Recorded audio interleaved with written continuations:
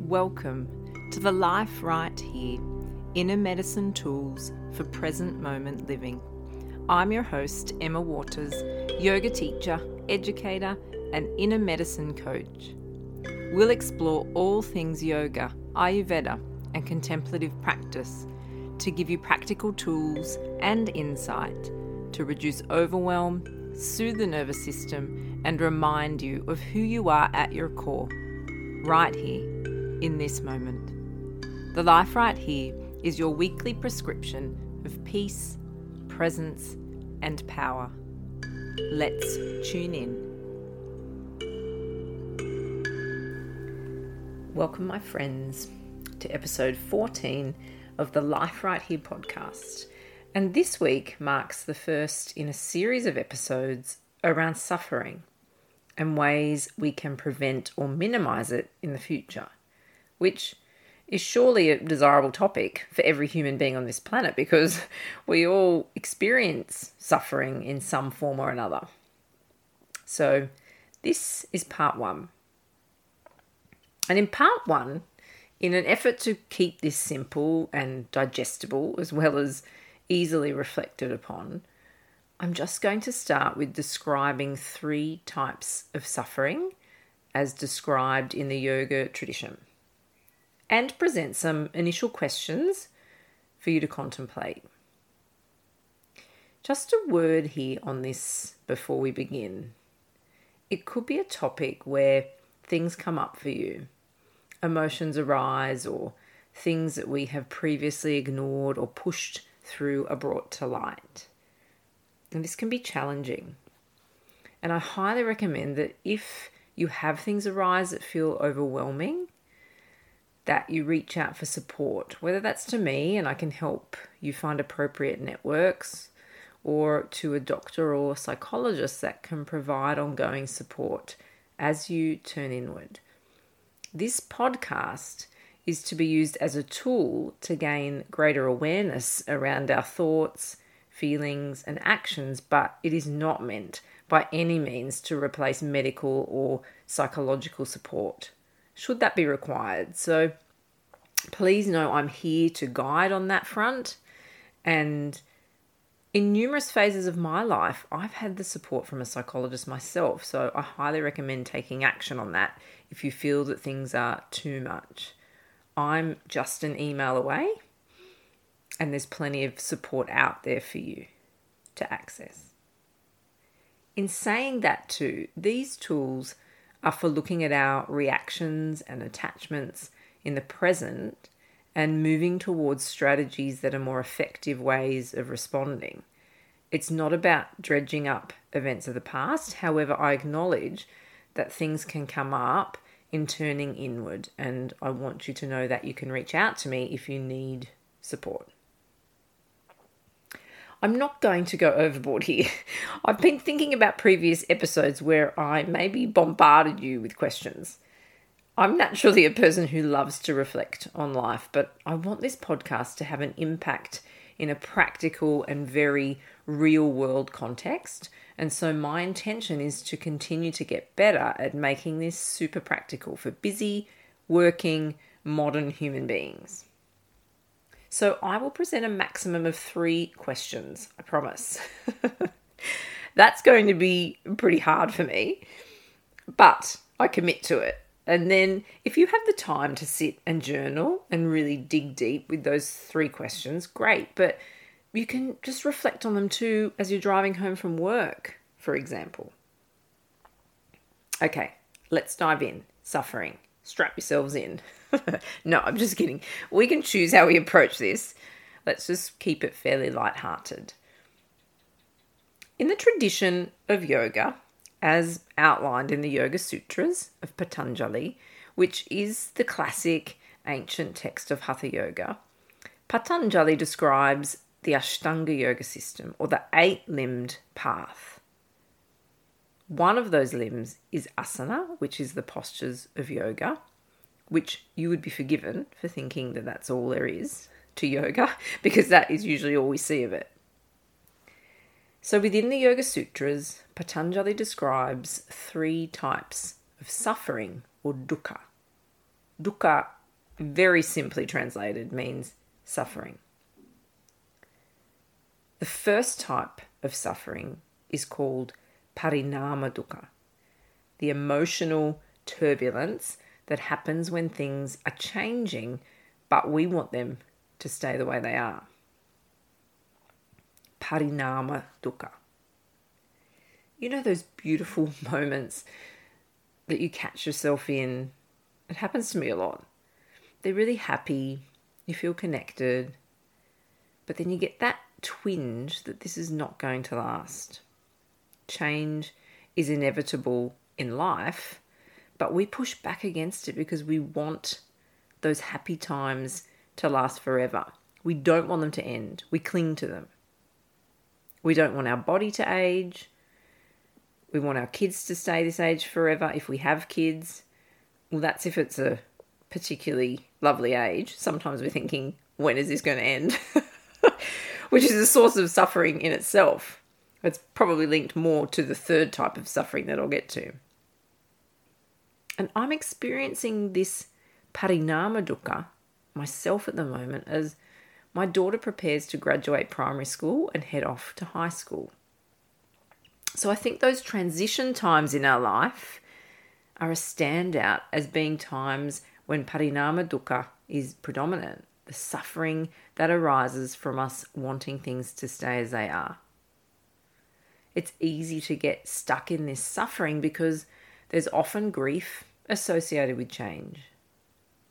But yoga asks us, can we shift our perspective to see endings as also new beginnings? And I'm not suggesting we brush over the grieving process, but merely that we don't get stuck there. Because we do have a choice. It's a choice to stay stuck and suffer and hold on to what we don't want to change, or we choose to let go a little, to breathe and feel that change, but to move through it to the new beginning that lies on the other side. Fighting inevitable change is futile. Like wanting my daughter to stay at primary school is not going to happen. But realizing that we have some agency over how we respond to it, that is empowering. And it doesn't mean we get to the point where we don't feel pain. It's human to feel pain. And I've always liked that quote that pain is inevitable, but suffering is optional.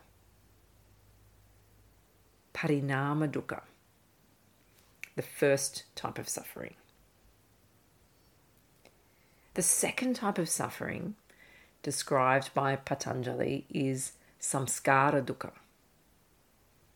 Samskara dukkha comes from us creating and maintaining habitual ways of thinking, feeling, and acting. Our unique patterns of habit are called samskara, and they arise from thought, which then informs our actions, which becomes our way of life. And these samskara could be small habits of thinking and doing, but they can have huge consequences because their effects are cumulative over a lifetime or many lifetimes. Samskara dukkha, sorry, not samsara, samskara. Samsara is something else. Samskara. So there's only one letter difference in those. Samskara dukkha. It could just come about from being stuck in a habit that's no longer appropriate. And maybe that habit used to work for you, but now it's not, and it's causing unhappiness. And just the simplest example, you might have created a habit of jogging every day, no matter what. Essentially, on the surface, jogging every day is viewed as a pretty great habit to have. But if you take a look more closely at the intention behind it or the appropriateness of jogging for your stage of life or your current physical conditions, even the intensity with which you're living the rest of your life, jogging might not be a positive habit for you right now. It might be contributing to a lifestyle that's go, go, go, or compounding injuries or physical vulnerabilities in your body and in your mind. I'm not saying jogging is bad.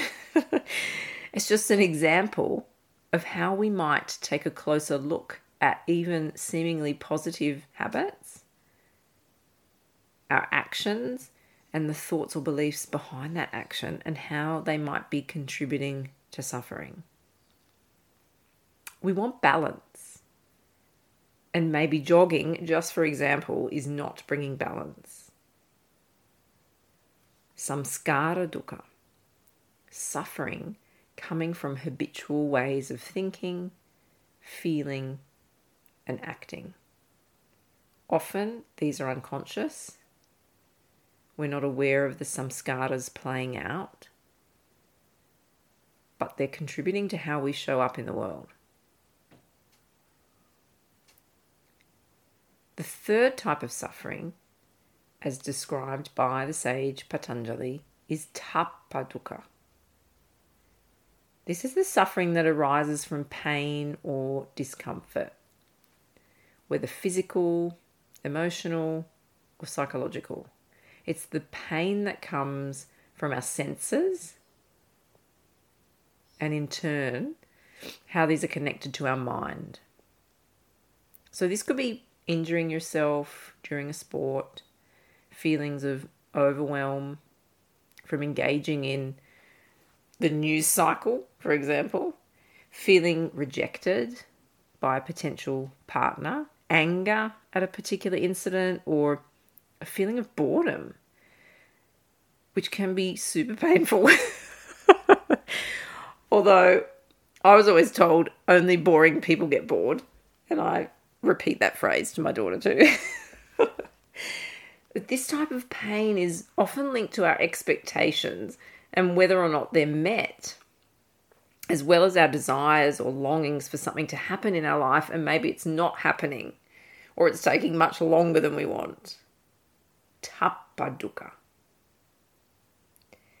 And so with this knowledge of 3 types of suffering described in the Yoga Sutra, we can start to notice instances where we react strongly, we have an emotional outburst, we push something away, or have an aversion to something that's happening. The practice of yoga supports us to step back from the incident, the event, the reaction, and to look as if from above, to remove our identity from the story and to name it, I'm suffering. And often I'm prolonging my suffering. And so 3 questions here, as I promised. Number 1, what aspects of your life are changing right now that you wish were staying the same?